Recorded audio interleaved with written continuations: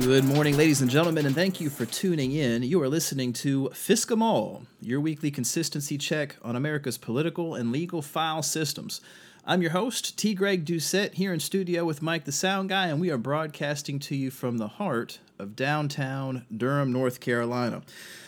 Folks, it is lining up to be a long episode again this week. I promise you, I'm going to do my best to try and not take forever, but I have about 3 pages full here of stories just from the past week.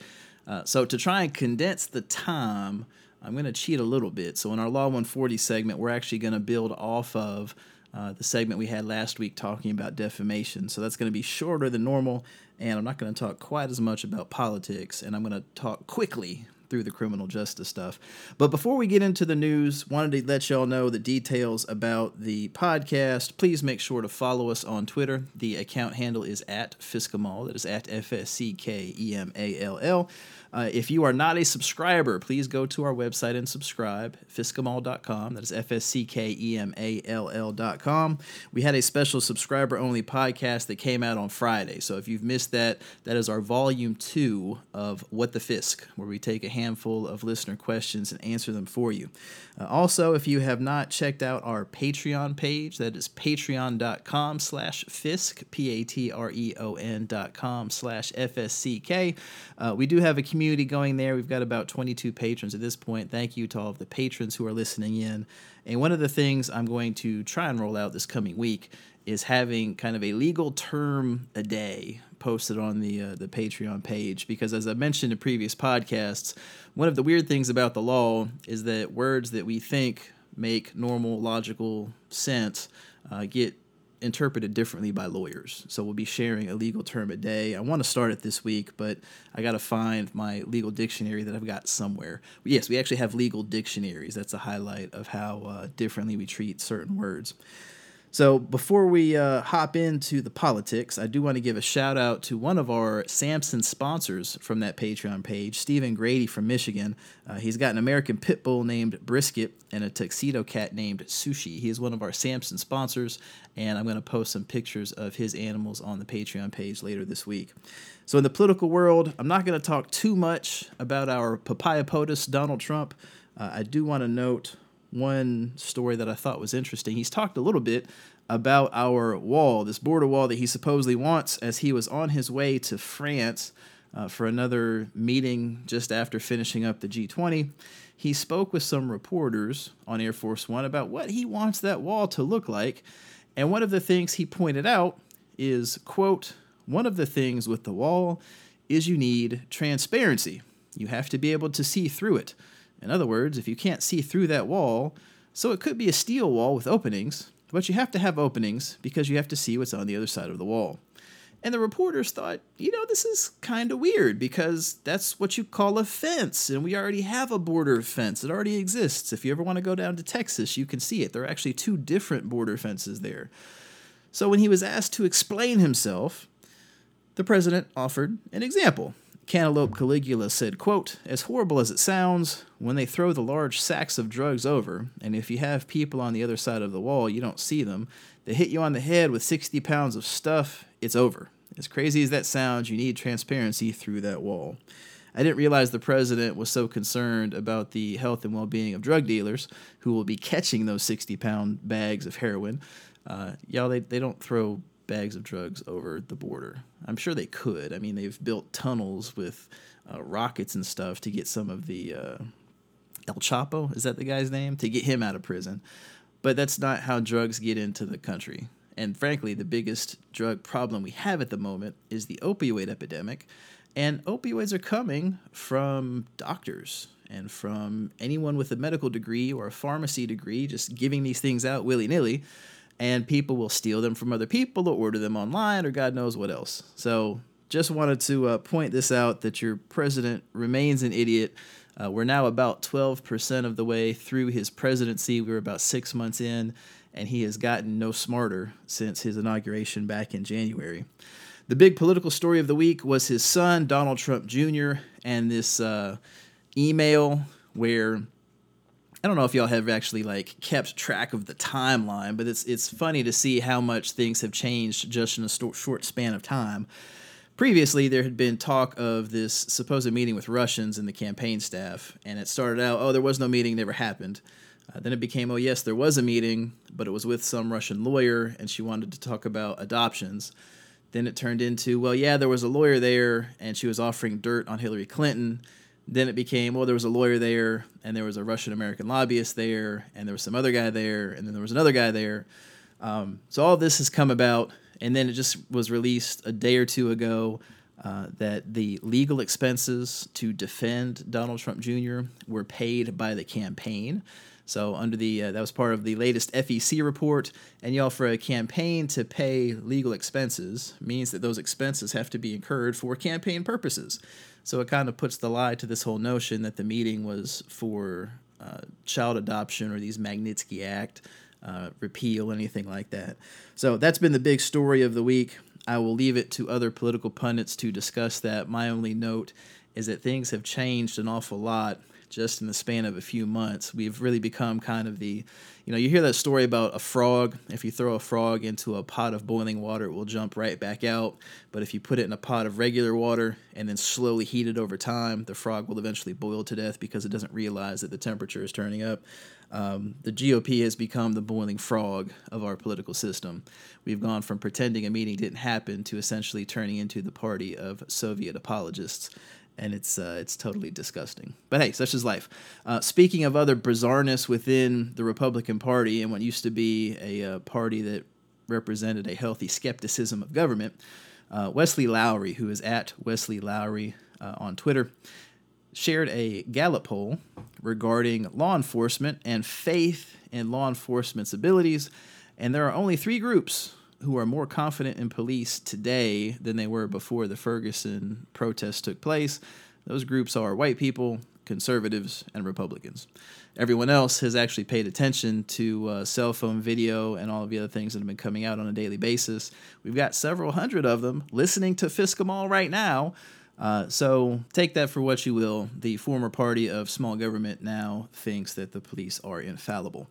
Also, in the weird poll news, nearly 2/3 of Republicans say that colleges and universities have a negative impact on the United States. I don't even know where to start with this one. So this is a poll from the Pew Research Center. I will include a link to their tweet that has one of the infographics, as well as the link to the full study. I'll include that in the show notes.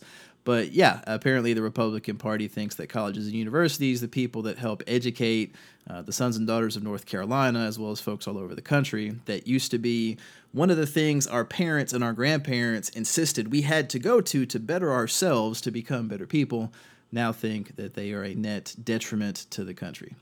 While we're talking about colleges and universities, out of Chicago Mayor Rahm Emanuel is reminding everybody why no one likes him. He has created this new proposal where kids will not be allowed to have diplomas. They will not be allowed to graduate high school unless they either have a job or have a college acceptance, or take what is called a gap year program that the city will set up, or enroll in the military. If you don't do one of those 4 things, starting in 2020, you will not be allowed to graduate from high school.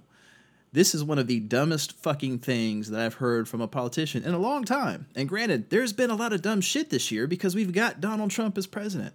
But Jesus Christ, what is the purpose of this? It's hard enough for people to find a job as it is. It's even harder if you can't get a high school diploma.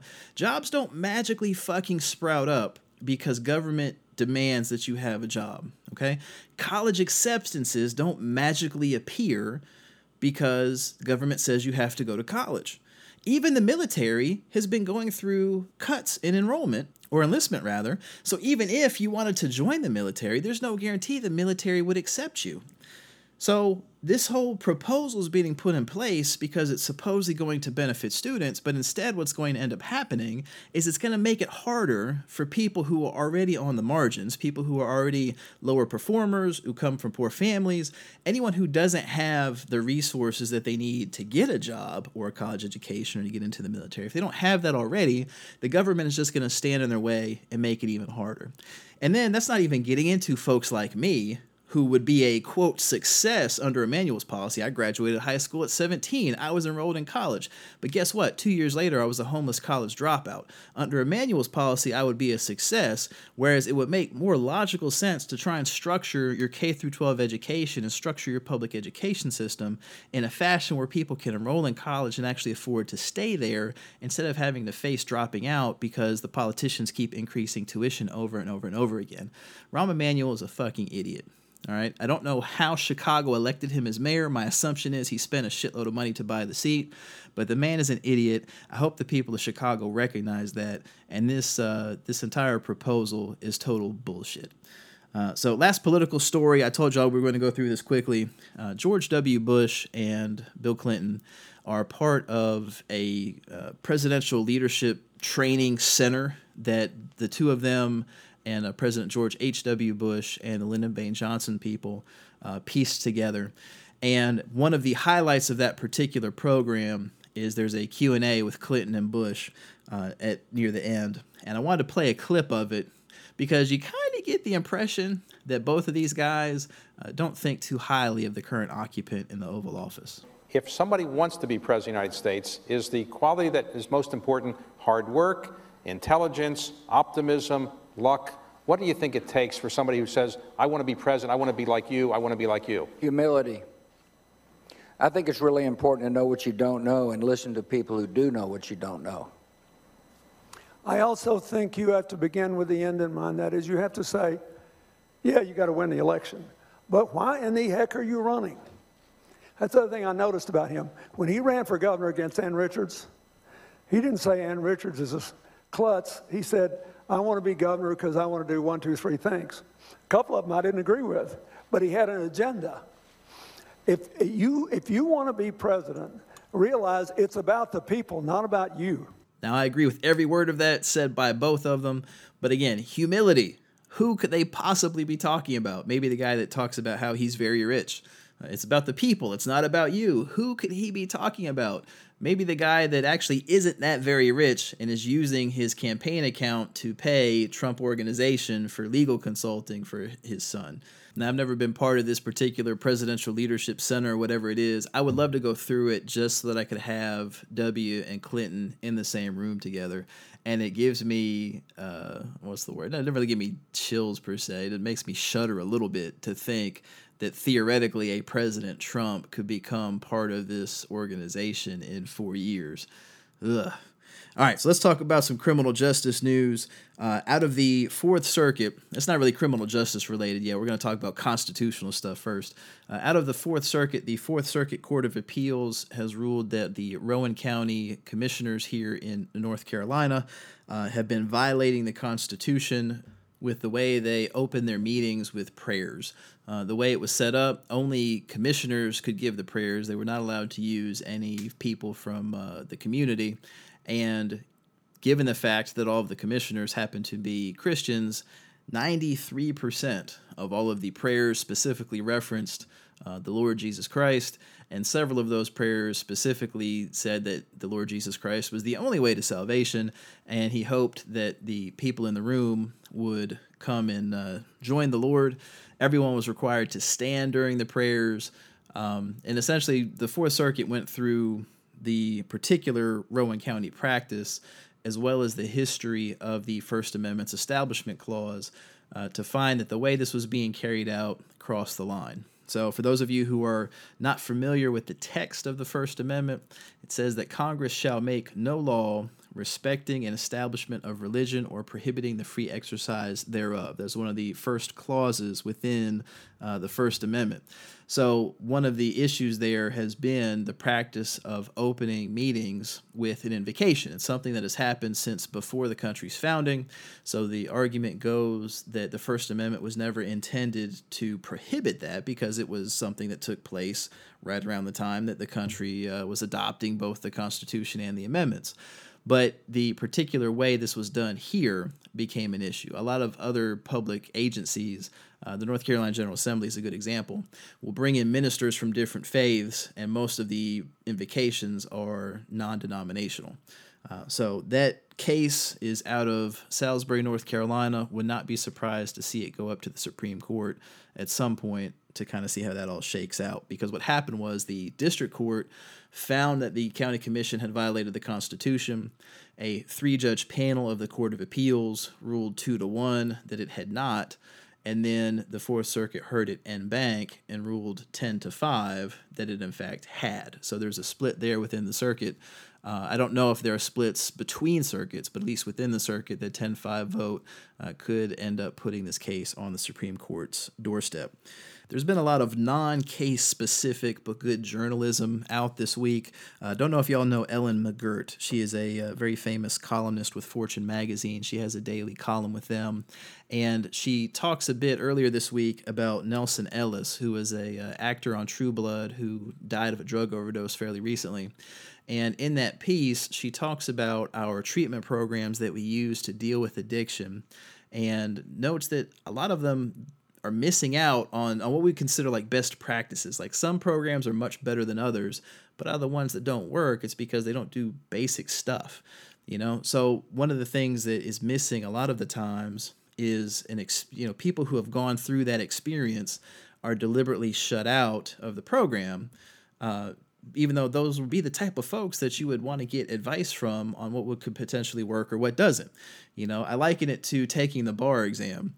There's no degree of telling a law student that everything is going to be okay that is as effective as telling that same law student, hey, I almost had a mental breakdown a week or two before the exam. I came through it okay. It's normal to feel like you're not going to figure it out. You know, it's just a matter of connecting with people that is easier to do when you have a shared experience.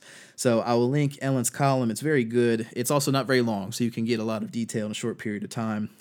Also out of the New York Times, there was a story also on addiction relating to lawyers. I know that's not something that people have a whole lot of sympathy for because a lot of people don't like lawyers, but addiction and drug abuse in particular is incredibly high in my profession.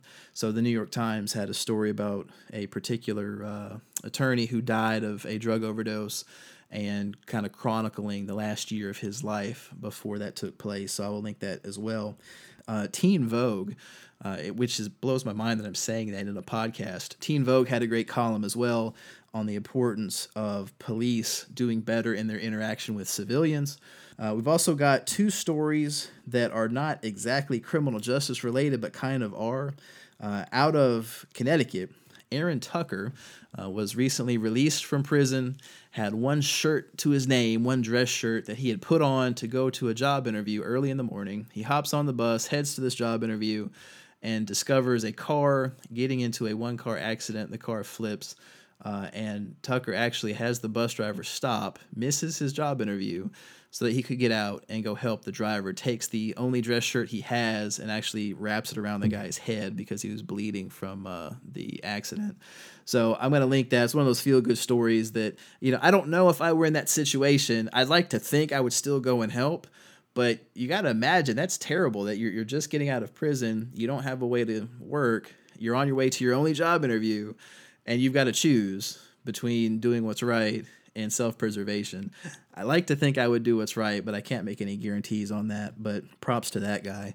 Out in, I think it's Idaho, a news station tweeted out a story about a bank robber. The text reads, would-be robber arrives early at banks to find doors locked, with a link to the story. But the picture they chose to use was Black Lives Matter activist DeRay McKesson getting arrested at a protest in Louisiana last year So we're going to use that as our news story to jump off in the Law 140 section in the back third of this episode. But that particular news affiliate screwed up royally, deleted the tweet, and issued an apology. In bona fide actual criminal justice news, I think this week what we're going to do is we're going to start on the West Coast and kind of zigzag across to the East Coast because, as I mentioned, I've got a lot of papers of stuff here. So in Washington, a Seattle jury, a federal jury, awarded a $15 million judgment to the family of Leonard Thomas, who was an unarmed black man who was improperly executed by a SWAT team, a SWAT sniper, directly in front of his kid, I think about a year or two ago. But the interesting point to that story is not just the judgment, but that the SWAT commander for that particular raid, who botched the whole damn thing, is now the Lakewood police chief in Washington, because we believe in rewarding incompetence in this country. In Oregon, the legislature is considering a bill to the Washington Post says decriminalize. That's not quite the right terminology. What they're doing is they're going to defelonize a lot of drug offenses, dealing with heroin, meth, and some other things, because they're spending so much taxpayer money locking up addicts rather than trying to have them treated, and making all these people felons just makes the problem worse. So it's not decriminalization. When you decriminalize something, you can theoretically get like a fine, but it doesn't show up on an arrest record or anything. Here, they're going to move it from being a felony, which has a lot of collateral consequences, to a misdemeanor, which still has collateral consequences, but it's not nearly as serious. Down in California had a lot going on this week. Police in Merced, California, busted up a lounge party, theoretically to arrest one person, but in the process just completely beat the shit out of several people that were just hanging out at a bar. And this, of course, was all caught on cell phone video because the first rule of FISC, police will continue to do dumb shit even when they are on camera. So there's cell phone video of this going on, including one guy being shot at point blank range with one of those little beanbag guns. So that was in Merced. In San Diego, California, a particularly gruesome video was put on Twitter where a canine was basically snacking on a guy's arm at length. He is face down on the ground, compliant, handcuffed, and the dog is just chomping away, enjoying a snack. That goes on for a solid 30 seconds. It's really friggin' gruesome, but we will link to that as well. In Bakersfield, police punched Tatiana Hargrove in the face and released a canine on her because they had somehow confused the 5'2", 115-pound, 19-year-old black girl who has hair with a suspect whose description was 25 to 30-year-old bald black man weighing 170 pounds and standing at least 5'10". California is taking this whole maxim of all black people look alike a little bit too seriously when you can't distinguish between a teenage girl with hair against a guy who is bald. But that was in Bakersfield. And then in Santa Ana, police beat and tased 22-year-old Jesus Martinez after he was compliant and on the ground. And this, of course, was on cell phone video as well. I tell you, thank God for social media, because all of this stuff going on, this is all just from the past week. All of these stories we're going to get to have only been since last Monday. Without having iPhones with cameras and being able to put them on Twitter or Facebook, a lot of this stuff would never get known. So those 4 stories are out of California. In Nevada, Washoe County Sheriff's deputies were partnering with the U.S. Marshal Service trying to get a fugitive, a Eugenia Corona, who had skipped his parole or probation, whatever it was. I think he didn't check in with his probation officer.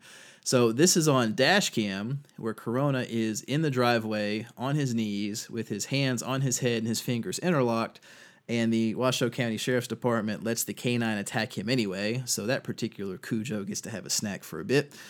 Over in Texas, Leonard Crouch Jr. of the Texas City Police Department arrived on the scene of an auto accident where Jim Mabe was having a heart attack and dying.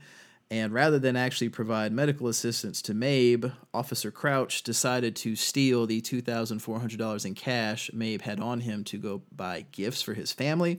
And this was all caught on Crouch's body cam. So we got a thief there in Texas City, Texas.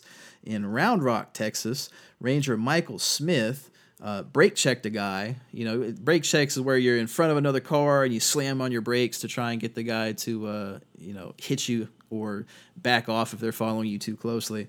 Well, essentially, he brake checks a David Van Kuren, who does what a lot of motorists do, gets in the other lane, goes past him, and flips him the middle finger.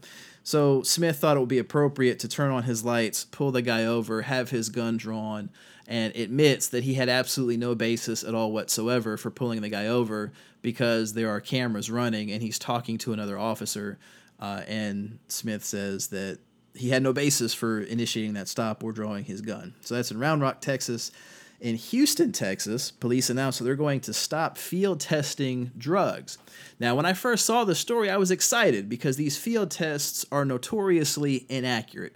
We talked in one of our earlier podcasts about a guy that spent 90 days in jail because drywall tested positive for cocaine. These field tests are incredibly inaccurate. Anyone who tells you anything to the contrary has never dealt with them on a regular basis. But no, the police aren't stopping because the tests don't work. They're stopping because apparently some of these new opioid powders, they're concerned that their officers could die from having them be in contact with their skin. Fentanyl or difentanyl or some kind of something. They're concerned for officer safety, so they're going to stop field testing for drugs. I don't really care about the motivation. I mean, this is still progress for Texas. We get a little bit too caught up in the motivation game. If we're going for the same objective, then so be it. So that was in Houston. There's a story out of Garland where the IRS shut down a bridal shop over back taxes, seized the business, and had all of the assets sold off in the span of a few hours before the family could even appeal or do much of anything else. So I will link to that, but that just knows that it's not just state and local police that screw up. The federal government is pretty vicious as well. Up in Oklahoma, the district attorney released a statement on that third mistrial of Shannon Kepler we mentioned to you last week.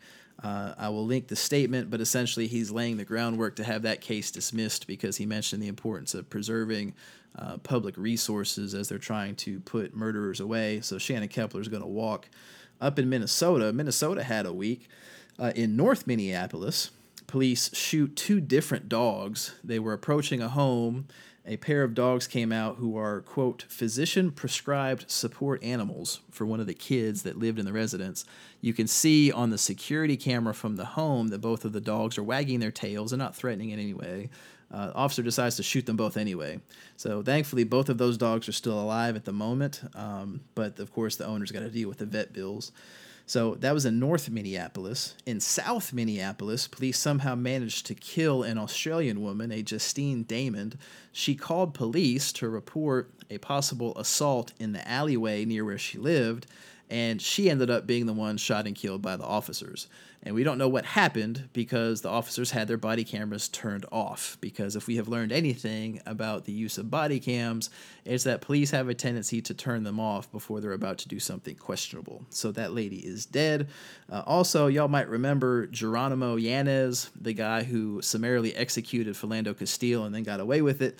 Not only does he get away with murder criminally, but the Minneapolis Police Department is paying him $48,500 as part of a separation agreement between the two. So he will be free to go be a police officer somewhere else and essentially gets a year's salary in the process. So just know, if you want to go kill someone in Minneapolis, you too can get paid $48,500 as long as you have a badge before you do it.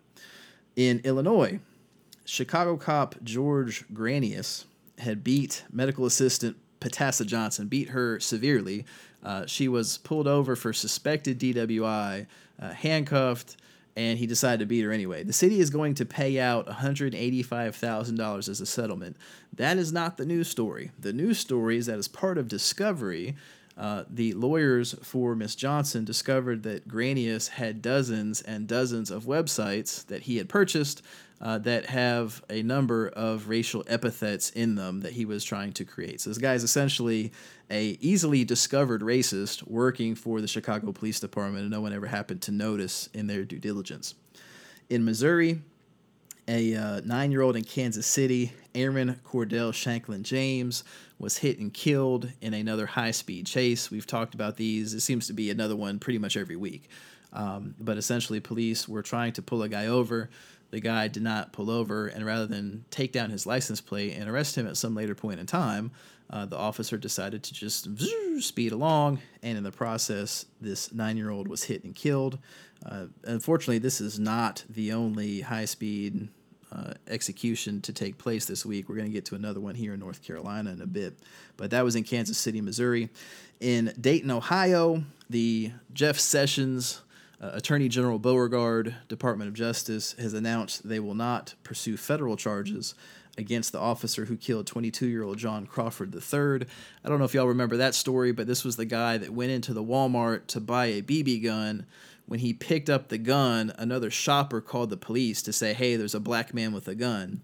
And rather than think for a minute that he's in the gun section buying a fucking weapon that's being legally sold, police just walk in and promptly shoot the guy dead. So the state did not prosecute him, and now the federal government will not be prosecuting that officer either. So once again, we have state-sanctioned murder happening in Ohio. Down in Florida, Orlando police happened to pull over the only black state's attorney in the entire state, and they had no justification for it. So we learned all this from their body cam footage, and I'm going to link the video to you. It's actually kind of funny, but they pull the woman over, and she starts asking why she was pulled over, and the officer first says that they check tags all the time, and then says that the window tint was too dark, but he didn't have a tint measurer. Essentially, it was all just one of those things where she happened to be driving while black and she got caught up in it.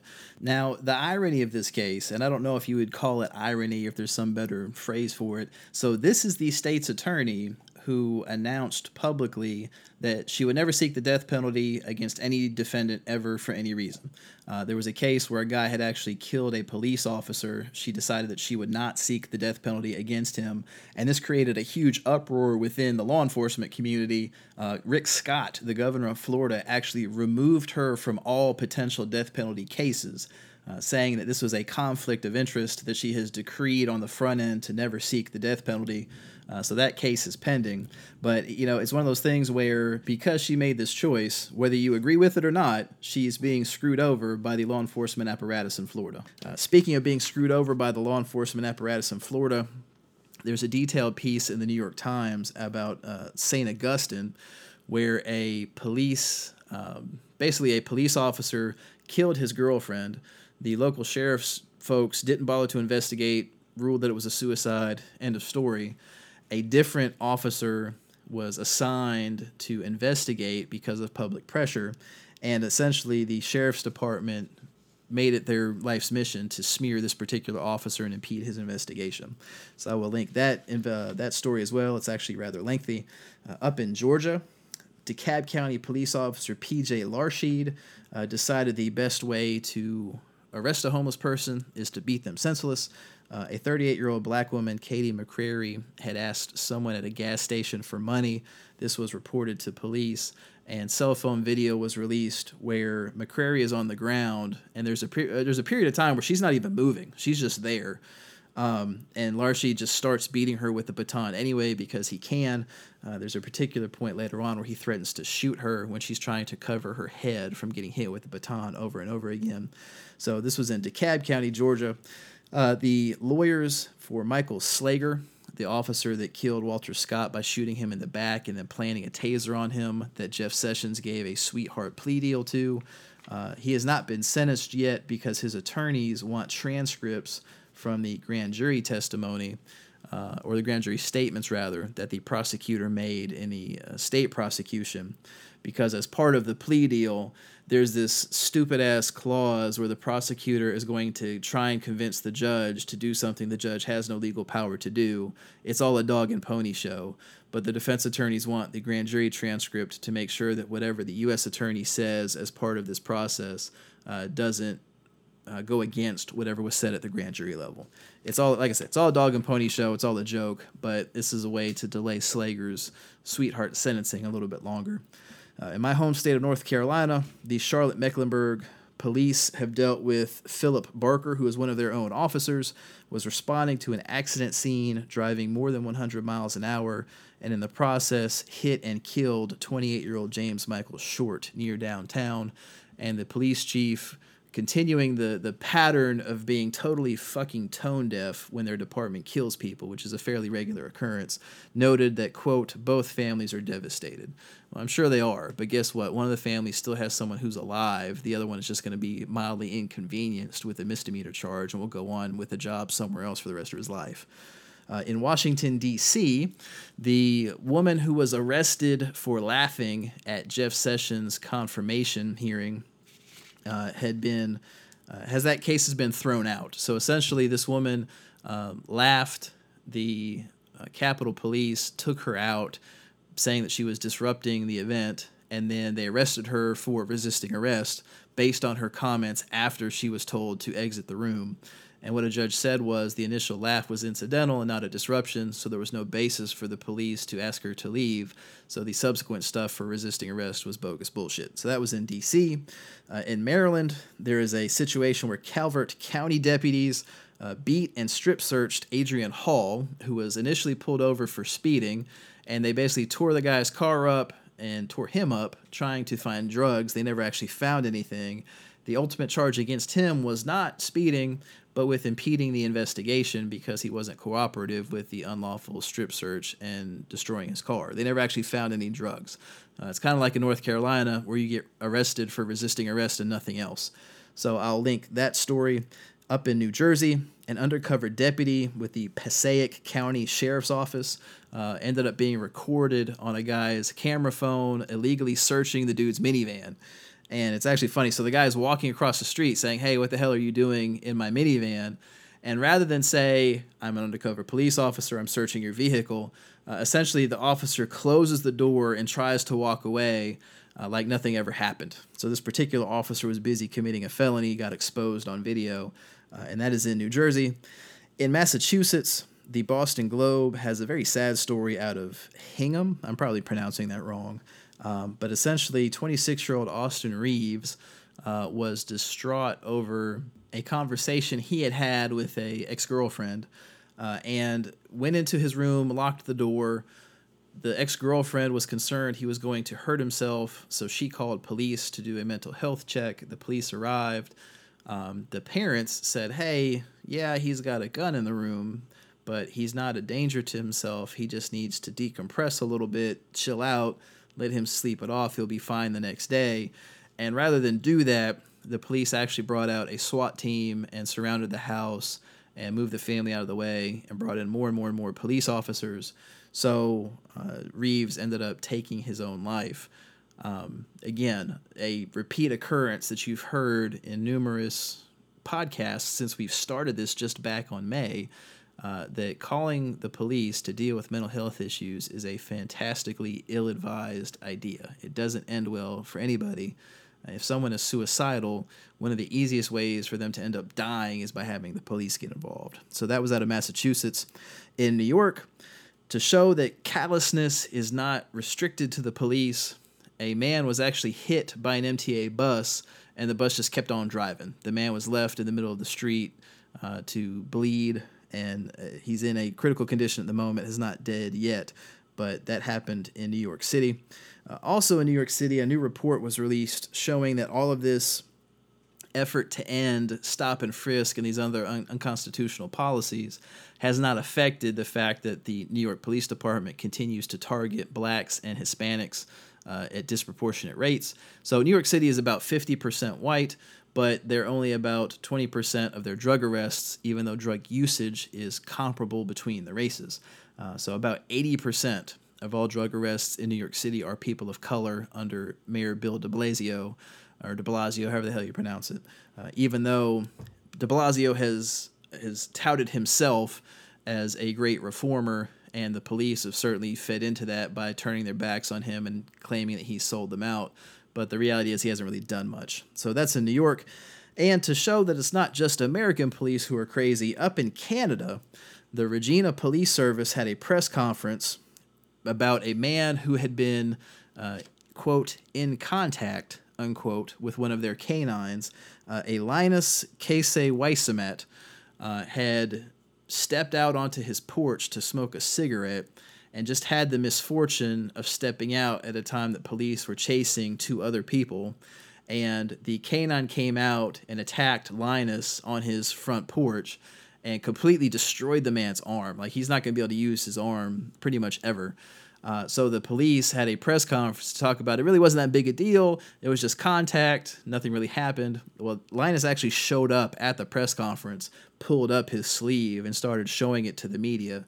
So that became a circus, but I'll link to that as well. So it's one of those things where it's like, I don't want to feel good knowing that other countries' police can be just as crazy as ours are. But given how much shit we wade through on a weekly basis here, I kind of feel slightly better, a little bit, not really. So, folks, that covers the law enforcement, criminal justice news from the past week. Again, those 3 pages are just the stories that have happened since our last podcast last Monday. So we're going to get into Law 140. We're going to piggyback off of last week's defamation episode to talk about defamation when it involves a public figure.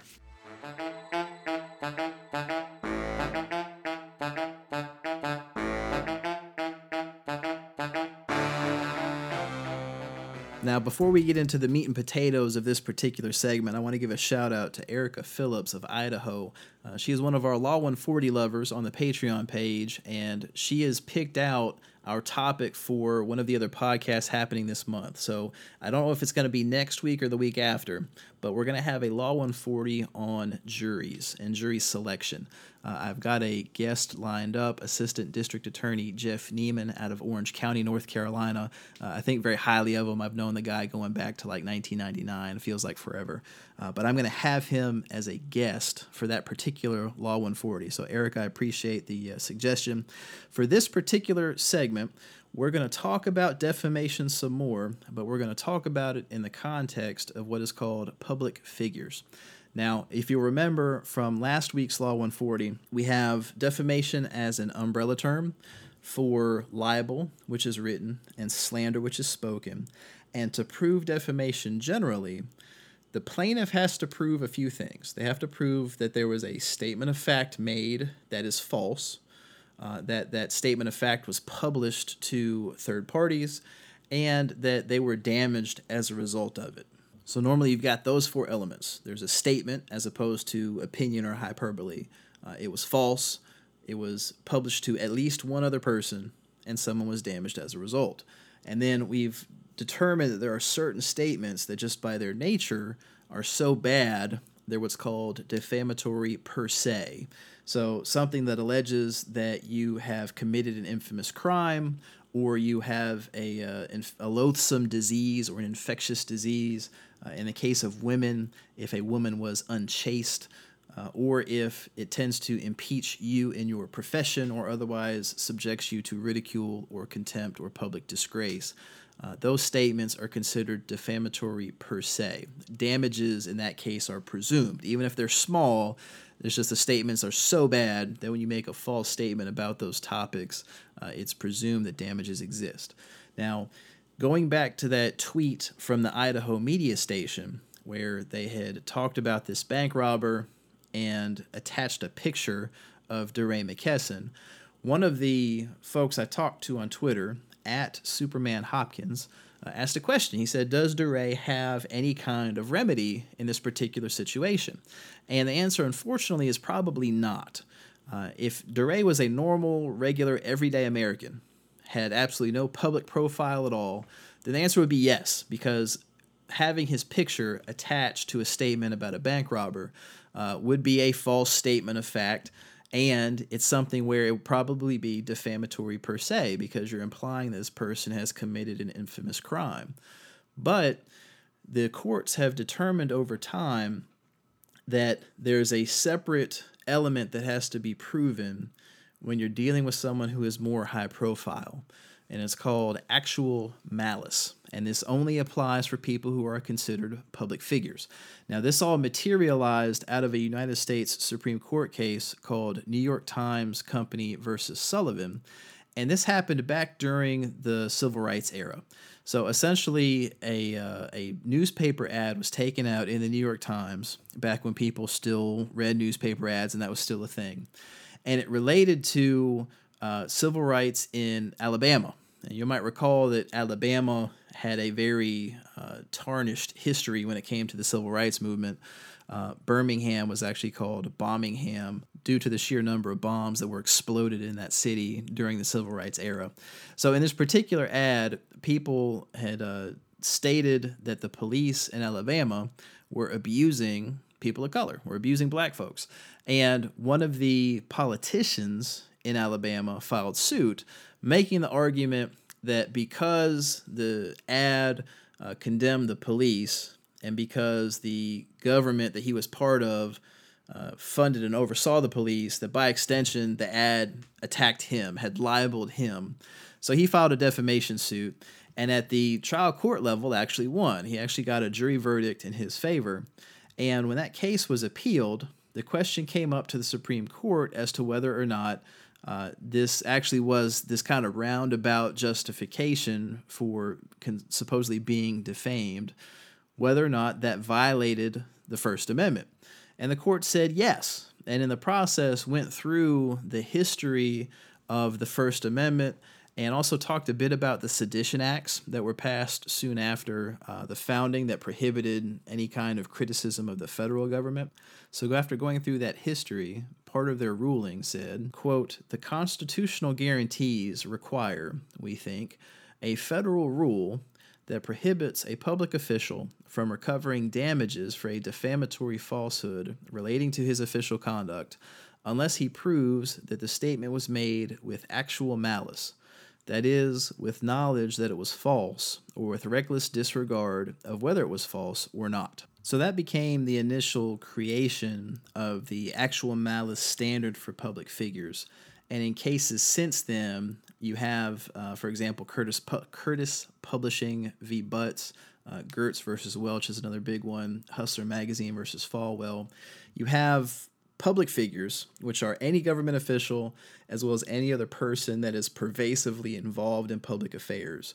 And then you also have what are called limited purpose public figures, which are people who, in the legalese is, quote, "have thrust themselves to the forefront of particular public controversies in order to influence the resolution of the issues involved." Those types of figures have to meet that fifth element, that piece of actual malice, in order to recover in a defamation suit. So applying that to DeRay, he's a public figure. I mean, that's a given. Whether he is treated as a bona fide public figure outright because he's pervasively involved in public affairs, or whether he's a limited purpose public figure because he has thrust himself into issues relating to police reform and equity and discrimination, all this other stuff. If he were to file a defamation suit against this Idaho media station, he would have to meet that element of actual malice. Now, that's not saying that's not impossible. You know, one of the things I would look at if he decided he wanted to go down that path would be to look at past coverage and see if the stories or any editorials or anything like that have been particularly hostile towards him, because you can use that as a basis that this wasn't just negligence, but that it actually was deliberately malicious. But in all likelihood, he wouldn't be able to meet that standard because it's designed to be a high standard in light of the First Amendment. So, folks, that's going to wrap up this abbreviated Law 140 for this week. Thank you for listening in. Please make sure to join the conversation online. We are at Fiscamall on Twitter. Use the hashtag FSCK. I appreciate you listening. We're only at about 48 minutes. I'm trying to get us back down to 30, but we'll see what happens in the week ahead. So on behalf of myself, Mike the Sound Guy, thank you so much for listening, and I hope all of you have a blessed week.